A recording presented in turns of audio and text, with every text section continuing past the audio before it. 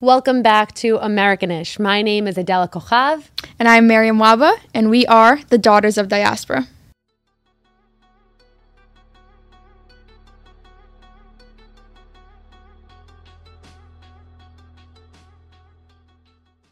So today we're going to talk about English, right? So Mariam and I's first language was not English. We had to learn English when he came to the U.S. Usually when I talk to people and they hear me speak, they say, well, your English is perfect. And I say, thank you. I paid for it. Because when I first moved here, I had a speech therapist. Her name was Cynthia, and she gave me a very beautiful, clean Vermont accent, which is why it doesn't sound like I'm from Jersey or from New York, and why I don't have a Mexican accent. But it took a lot of work. It took a lot of trial and error. And if it wasn't for her, I don't know if I would have been able to shake it. Now, I understand your experience learning English was a little bit different and less formal than mine. Yeah, I definitely didn't have a speech therapist. So when we moved to America from Egypt, my God, and we lived in Queens, we were obviously low-income family in a low-income household, immigrants. So I was in ESL classes for a long time.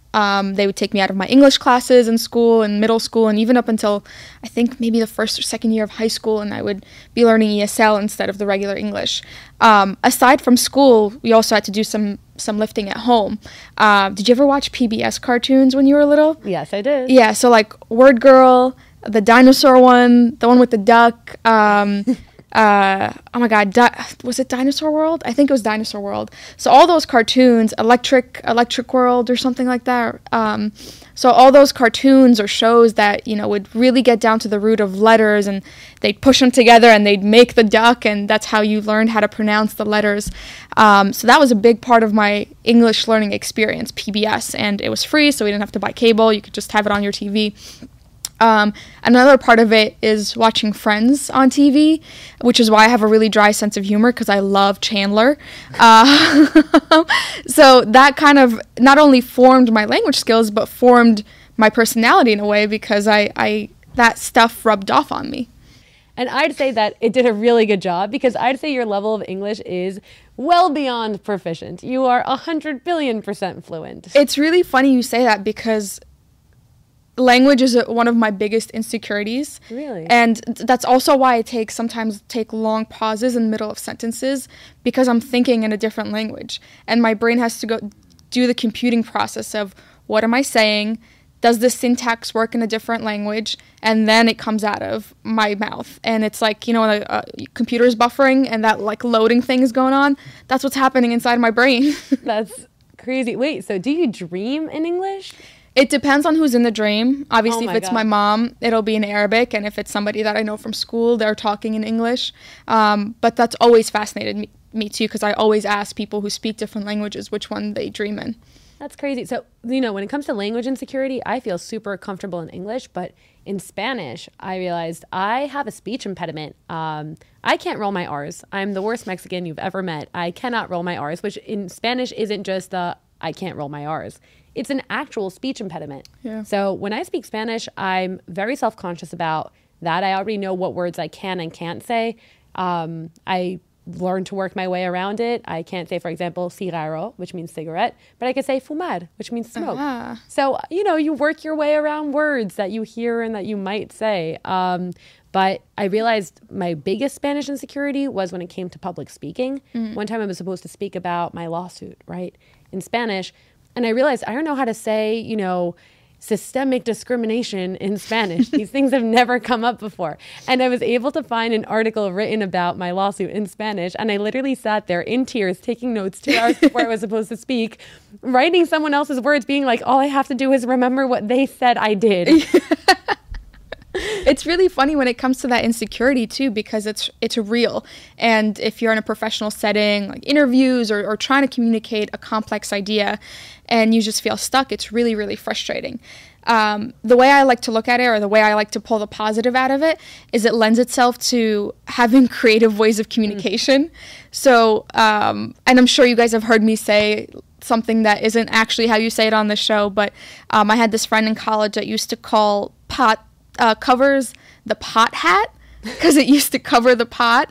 And that's just like a funny way to explain it. But I try to find really creative ways to communicate complex ideas that I'm not sure I would know how to otherwise do. Does that make sense? I think that makes perfect sense. Wait, question. So I know we have Spanglish, right? Like I'll be walking with my family and we'll say, ¿Dónde quieres parquear el car? You know, like they're not words in Spanish. Or ¿Dónde pusiste el tape? It's called diurex, you know, but, or cinta if you want to get very formal. Yeah. Do you have like a Spanglish with Arabic?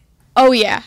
My grandpa, I'm sure somebody else coined it, but my grandpa coined the term Anglizi, which is Arabi and Inglisi, English. So he calls it Anglizi. So you'll begin a sentence in Arabic and move to English and or like conjugate an Arabic word using English rules.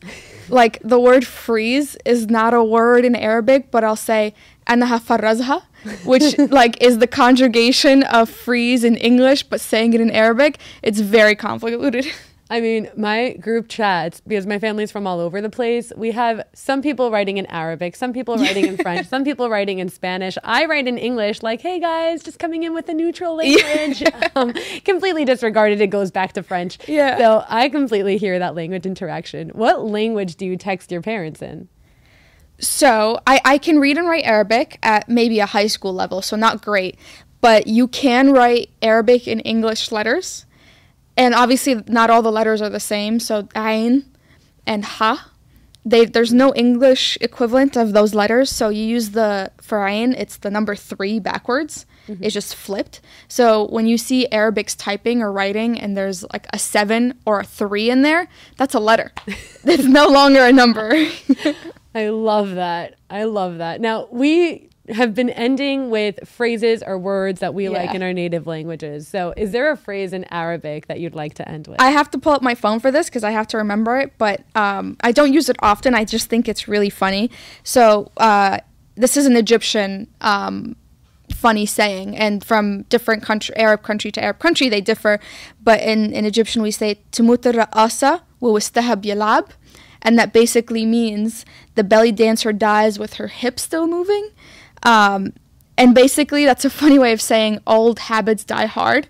Like the belly dancer is dying, really bad image, but you get my point. But her hips is still moving because that's her habit. So that's my Egyptian phrase of the week. Yeah, well, look at us ending with Egyptian phrases. I guess the belly dancer dies with her hips that's moving. Right.